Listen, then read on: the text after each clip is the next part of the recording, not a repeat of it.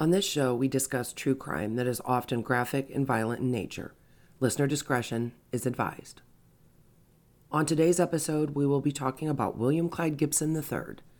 Gibson claims to have killed at least 33 people starting in 1982 when he was 25.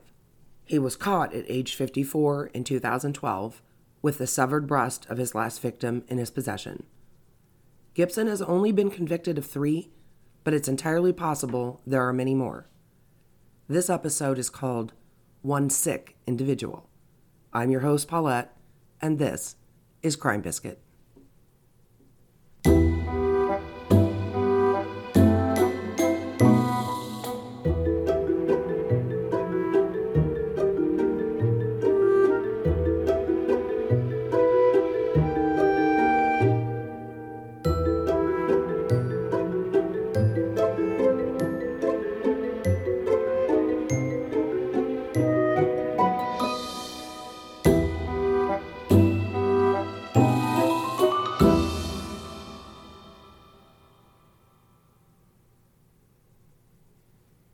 I'm circling back to my home state of Indiana. My very first episode of Crime Biscuit was on Herbert Baumeister, a serial killer from Indiana. Back home again, today we're going to visit another Hoosier serial killer, a more recent serial killer. We all know about the biggies from the 70s, 80s, and 90s, Gacy, Bundy, Dahmer, but people don't talk much about the more modern day killers, and I think I know why. We don't know about them. And the reason? We kind of keep the others on this weird, dark pedestal. We look at them and say, this is the epitome of evil. And we kind of stop looking around to see who else is out there committing acts just as atrocious and just as horrible, but today. The sad thing is their crimes are probably more solvable, and we should focus on them more and get their victim stories out there. Now, not that my little podcast will accomplish all that much, but if it gets one person to start talking, who knows? So let's dive in. William Clyde Gibson III was born on October 10th, 1957. By his own admission, he claims to have had a good childhood. He wasn't molested, he didn't start fires, he didn't harm animals. He calls those common traits often associated with serial killers as all that egregious stuff. If you were to ask Clyde why he kills, his response will probably be, I just felt like it. He was interviewed once, and it was apparent he felt no remorse. In fact, he said, I don't think I've got any of that humanity. It doesn't seem to affect me. He also said, I could kill a person and go out to dinner. Clyde had an alcohol problem. So one of his favorite pastimes was to go to bars. And one of his habits was to go to seedy bars in southern Indiana. This was kind of his preferred hunting ground. There he would set about luring women into vehicles, usually ones he'd stolen. Once he had them in his grasp, he preferred to strangle or stab them, and then sexually assault them after they were dead. He would then go about mutilating them, maybe keeping some body part as a means for future sexual gratification. I listened to this podcast called Where the Bodies Are Buried, where serial killer profile Phil Chalmers does a phone interview with Clyde. Much of what follows in the next few minutes is information from that interview. I would also highly recommend that podcast. Mr. Chalmers talks to several serial killers, and hearing them describe what they did in their own words is as chilling and eye-opening, so give it a listen. Now, Clyde is currently serving 2 death sentences and 1 65-year sentence. He says from jail that he is where he belongs. He repeatedly says he did what he did just because he wanted to. In this phone interview, Clyde also says that he ate parts of them that shouldn't be eaten. He says this, and in his voice, it almost sounds like he is laughing just a little. Now, I think it's pretty obvious that no part of a person should be eaten. Why he says he ate parts of them that shouldn't, as if only parts of them shouldn't, I don't even want to understand. But after he would do what he was going to do with them, he would then dump the bodies into the Ohio River, and he'd go about his life. Clyde also says that he knew what he was doing was wrong, and killing wasn't his only crime. Robbery was kind of a thing for him too, and he makes a point to say that he didn't kill everyone that he robbed. He first admitted to a murder that was motivated by robbery. That first one happened overseas. Clyde also had another little pastime. He liked to play sniper. He said he would go to the projects and he would shoot people from a distance. He didn't hang around to find out how many of those people he shot lived or died. He laughs when he talks about these shootings. He also seems to find it quite amusing that these shootings would be blamed on rival gangs from across the line in Louisville, Kentucky. And I'm telling you, if you hear Clyde interview, he laughs a lot while talking about things that aren't even remotely funny. But the really weird thing is, when you hear him do it, it's not fake and it's not forced. It doesn't appear he's doing it for effect.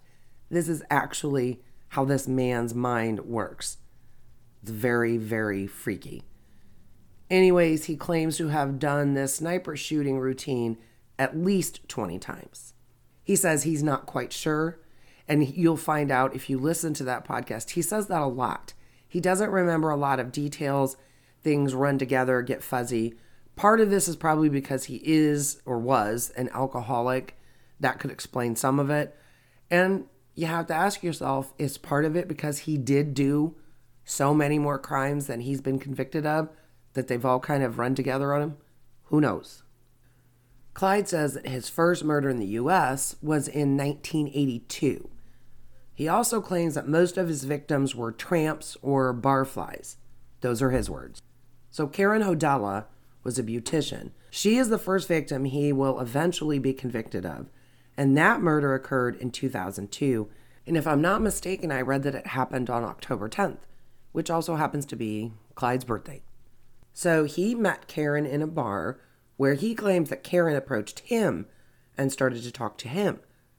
Then her husband shows up. Clyde, of course, defends himself to the husband, saying, "Dude, she approached me."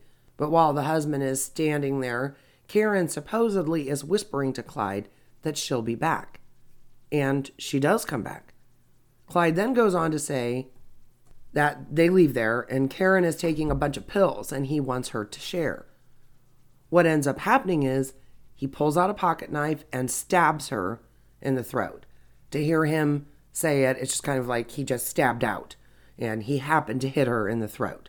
And he also happened to hit her in the jugular vein. He said she kind of mumbled out a no, and that was it. Blood is coming out rather forcefully from her jugular vein. He then mutilated her body, and in his own words, what he did was disgusting.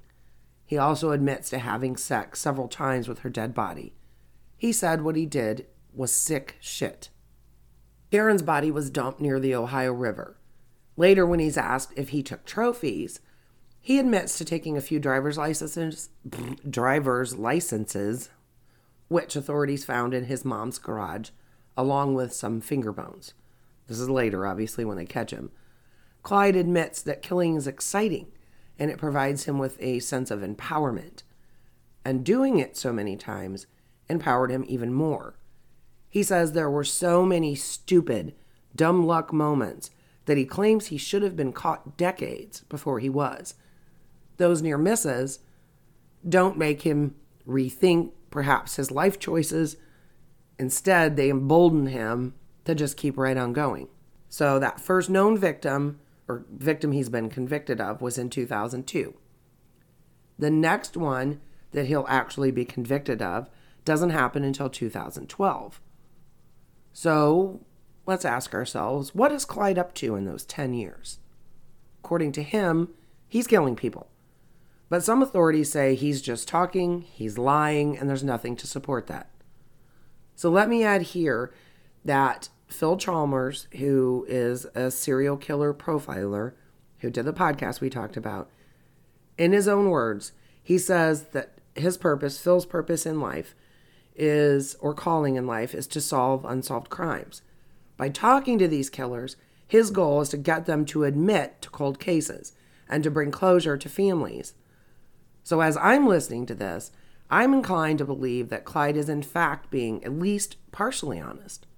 I am 100% convinced that there are other victims.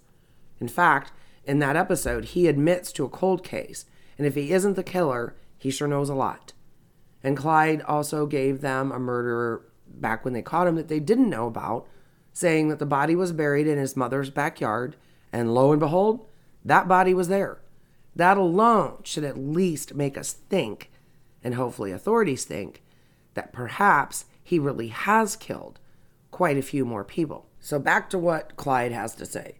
He says that in the 10 years between Karen Hodella in 2002 and Stephanie Kirk in March of 2012, he killed at least 15. When he is asked where he thinks his victims were from, he names Ohio, Illinois, Indiana, and one he says was from Colorado.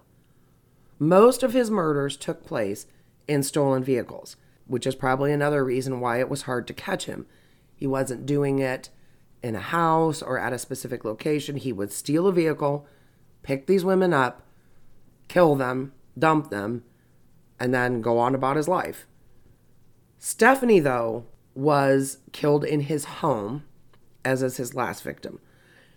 This is because his mother had passed away. He lived with his mom, and when she died, he now had this house to himself. Obviously, he couldn't be bringing strange women home and murdering them with his mother there.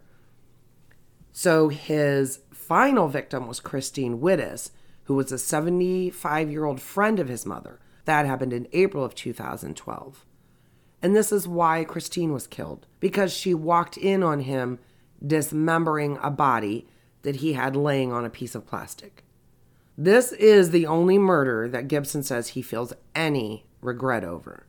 But before you give him any credit, I was reading some recounts of court proceedings, and one pathologist says there is evidence that 75-year-old Christine had been sexually assaulted while alive. So there's that. If he was feeling a lot of remorse for killing her, why would you do that? I don't know. I'm not a serial killer. So Clyde says he deserves the death penalty and that he's getting what he deserves. I think we would agree with him. He also says when he's asked the hypothetical question, if he was released today, would he kill again? He immediately says yes. Yes, he would. So you might be thinking to yourself, what on earth does he do other than kill people? Is he just running around drinking and killing people and that's his life? He actually was married and he had a job. He worked for the power company doing line clearing, clearing trees. He says he got married in 1980 and he did that job with the power company for the entire time he was married, which lasted until 1994, 14 years. He did have a drinking problem, but other than that, he claims that he had a totally normal marriage. When asked if his sex life was normal, he says yes. But meanwhile, during this 14-year marriage, he is out killing, sexually assaulting either pre or post-mortem or both, and mutilating women while he's married and working for the power company. He says that the only person that suspected he might not be right was his sister. And his sister, as you'll find out, is the one who calls police. He says on this podcast when he's interviewed that his sister came to him and said she had a dream that he had cut some woman's throat. And this was before she made a fatal trip to a garage. And you'll find out about that, but that's bizarre. Whether it's true or not, it's bizarre.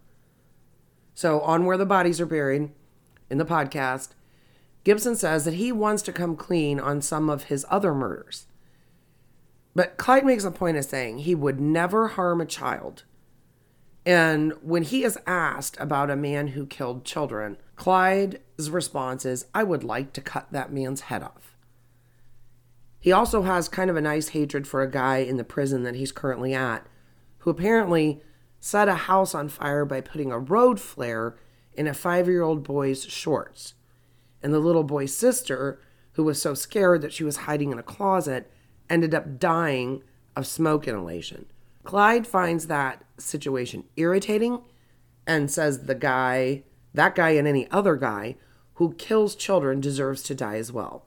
So this is an example of that weird moral compass that some killers seem to have, where You can, murder, mutilate, sexually assault, but you're still better than someone who kills a child. And to be honest, some of us in our head think that people who harm children are the lowest of the low. But that doesn't make Clyde a better person than this other killer. So back to the case. Detective Jeff Topping was with the Floyd County Sheriff's Department, and he was in on the arrest of Clyde. So prior to the murders, Clyde was known for being a car thief. They knew that about him. No one in the police department suspected him of being a serial killer. So when Chalmers asked Topping if he believes that Clyde has only killed 3, Topping says basically that if you start killing in 2002 and then you don't kill again in 2012, that's kind of hard to believe. He does believe there are at least a couple of other missing persons that Clyde is probably involved in. Topping doesn't know if he believes it's 30-something. I personally give Detective Topping credit for at least not saying it's impossible, like it seems some other police departments or authority figures say, that Clyde's just a liar, that it's just the 3. I don't believe it. I don't know about you, but there's others. So, back to his last victim, Christine. She comes to the house. Now, if you listen to him talk, she was a close friend of his mother. She didn't need a reason to come over his house. He claims he didn't need a reason to go over to hers, so it wasn't odd that she just came over. Now, Clyde also claims that he and Christine had had a mutual sexual relationship after Christine's husband died, but they kept this relationship a secret. I don't know if I believe that, but that's what he claims. This day, Christine shows up at his mother's house, and there is Clyde dismembering a, what he calls barfly, on a sheet of plastic. He says he doesn't even know the name of the person. He, of course, can't have that. He can't have a witness, so he strangles Christine. Then he uses Christine's van to transport the dismembered body to the river to dispose of it. Clyde ends up cutting off one of Christine's breasts and stuffs her body in the garage. He has the breast in his pocket, and he goes to a Hooters, driving Christine's van. He, in his words, stays out too late. He does too much drinking, and he doesn't get back to the house in time to deal with the body in the garage before it's discovered. So he's out till 2 a.m. He needs to head back home to do something with Christine's body because it is in the garage. In the meantime, Gibson's sister, who I mentioned earlier, had found Christine's body in some garbage bags inside of the garage of their mother's house. So she calls the police. The police are looking for him. They get multiple witness accounts and sightings of Clyde driving the murdered woman's van. The police eventually find him, chase him down. They get him in a Walmart parking lot. He is in the driver's seat, and according to Detective Topping, Clyde was fooling with something in the console, and they thought maybe it was a weapon, like maybe he had a gun, and he was reaching for it, messing with it. What he was actually doing was messing with Christine Wittes' breast. So when Clyde is asked later, while he's in prison, if he would like to apologize to the victims' families, he basically says, no, not really. I'm not sorry, so I'm not going to lie about it. I did it because I could, and there was no reasoning behind it. This is like multiple times he said there is no reason to do what he did. He then goes on to say that he's not a terrible person, but he's not a good person either. He brings up the fact that he loves animals and would never hurt one. He also says that if you or I met him in a bar, we would have no idea that he's a killer. Side note here, according to Phil Chalmers, there are 100 serial killers moving around the country at any given time. That is really scary to think about. So during one phone interview with Phil Chalmers, Clyde mentions the name Elizabeth Bannister. This is a name that he has not previously been connected to. So is this a real victim? Turns out Elizabeth Bannister had been found murdered in January of 2000, and her case is unsolved.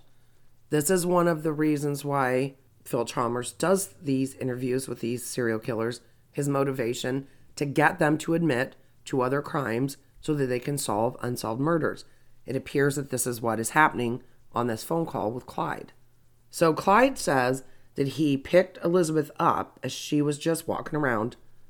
And it turns out that Elizabeth was originally from New Albany, Indiana, which is Clyde's hometown. She was killed in Evansville, Indiana. So this is a 20-year-old cold case that he has a name and a location for. Phil Chalmers verifies this. She was also stabbed to death in her home. The perpetrator escaped without being seen. So now we're going to dig a little and see, Phil digs, not me, but Phil did some digging. And then he starts posing some questions to see if maybe Clyde just heard about this case or was he really the killer. And this murder had been in the media in New Albany. And so the trick was to find out if Clyde really had details that would match up with the case. Just because he knew her name didn't mean he hadn't read it and was trying to take credit for a kill that wasn't his, as other killers have done. But when he is asked if Elizabeth's case was on the news and did Clyde see it, Clyde says he didn't know much because he went back home to New Albany after he killed her and the crime took place in Evansville. Clyde says he picked her up, took her home. He claims to have been pretty stoned at the time and didn't remember a lot of the details.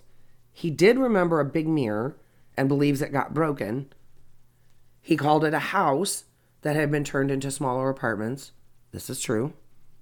He also says there were other people around at the time when he went in there with her. He says he basically killed her and left. He did not mutilate her like he did the others. He just got it in his head that he could kill her, so he did. When asked if he remembered how many times he stabbed her, he didn't really recall. He also didn't know if anyone saw him leave because he wasn't paying attention. It seems to me that Clyde just skates by once again on dumb luck, because he says there were people outside when he got there. Somebody should have seen him. So the other victim that Clyde's actually convicted of killing is 35-year-old Stephanie Kirk, who he buried in the backyard of his mother's home. He'd met Stephanie at a bar in March of 2012. She'd gone there to meet a man she'd met the night before with the intention of going for a ride on his motorcycle. When Stephanie doesn't return home, her father calls her cell phone, but there's no answer. She's never heard from him after that. During court testimony, police reported that Stephanie's back was broken, and she also showed signs of post-mortem sexual assault. What I want to say about this one in particular is this is not one they knew about. Clyde told them, and I don't know if you remember me mentioning this in the beginning, that he had killed more than the people that they were trying him for. And he pointed them to the backyard, to Stephanie Kirk's body, which, they didn't believe that he had really killed someone else, but they go dig it up and there she was. So this was not the person he was dismembering when Christine caught him. Stephanie had died just a month before. She's buried in the backyard. When Christine comes over to the house, he's dismembering someone whose name he doesn't even know. That's the body he took and dumped at the river. Then went to Hooters with Christine's breast in the van with him. That's 3, and this is a 2-month period. And then, we're back to 2002 with Karen Hodella. So I don't know anyone in their right mind that would not at least believe it's really possible that he's killed a lot more. Because he killed 3 in a pretty short time span here. He just for 10 years was watching cartoons and eating popcorn? I mean, come on. I don't believe for 1 minute that in that 10 years he wasn't killing other people. I also believe he was killing sooner than he's given credit for. He says he started killing in 1982. His first murder he's convicted of is 2002. That's 20 years. I'm sorry. He was up to some no good in those years, and hopefully someday we'll figure it out. So let's get back to the real case, and I'll stop venting. Oh, he has 3 trials, obviously. At one of these trials, the judge has to order that Gibson's hair not be cut. Why, you might ask? Well, because unremorseful Clyde has gotten a tattoo on the back of his head, and this tattoo takes up the entire back of his head. The tattoo says, "Death row ×3." And the judge thought it might sway the jury if they saw it, so he wanted Clyde's hair to grow so it would be covered. Now, he ends up making a plea deal for one of them. That's why he has 2 death sentences and 1 65-year life sentence. Death row ×3 is wrong. It should be death row ×2. So if you're going to get a stupid tattoo on the back of your head, at least get it right. So some of the newspapers are reporting on the various trials of Clyde, and they recount that Christine Wittes was sexually assaulted post-mortem. But I read in an article in the Courier-Journal that it says Dr. Amy Burroughs Beckham, who is a forensic pathologist at the Kentucky Medical Examiner's Office, performed an autopsy on Wittes. And she says there is evidence that Christine was alive, at least for some of the sexual assault. There were various cuts, scrapes, and bruises to Christine's face, as well as what Dr. Burroughs Beckham believed to be a bite mark to her genitals. This last, the doctor said, would have been caused during a sexual assault and likely while the victim was still alive. It's entirely possible he assaulted her both before and after death. He is sick enough. There was also swelling likely caused by blunt force on her scalp, which was probably caused by her hitting her head on the garage floor. The fact that Clyde would treat a longtime family friend in such a manner just kind of clarifies his state of mind. When he acts on his urges, it does not matter who is in his sights. There's no emotion to it, just the need to act. According to Phil Chalmers, there are 80,000 to 100,000 unsolved murders in the United States. It is entirely possible that Clyde is telling the truth and that there are at least 30 other victims of Clyde's out there waiting to be found. At this point, I think we just have to hope that before Clyde is put to death, he comes clean and he appoints authorities towards other victims and gives closure to those families. That should about do it for this episode. Go check out the podcast Where the Bodies Are Buried. It's amazing, and there is something to be said about hearing these killers talk about their crimes. It gives you a whole new perspective. Hang tight for the final crumb. Please subscribe and hit like. If you want, you can follow me on Instagram at Crime Biscuit or drop me an email at acrimebiscuit@gmail.com. Here's your final crumb.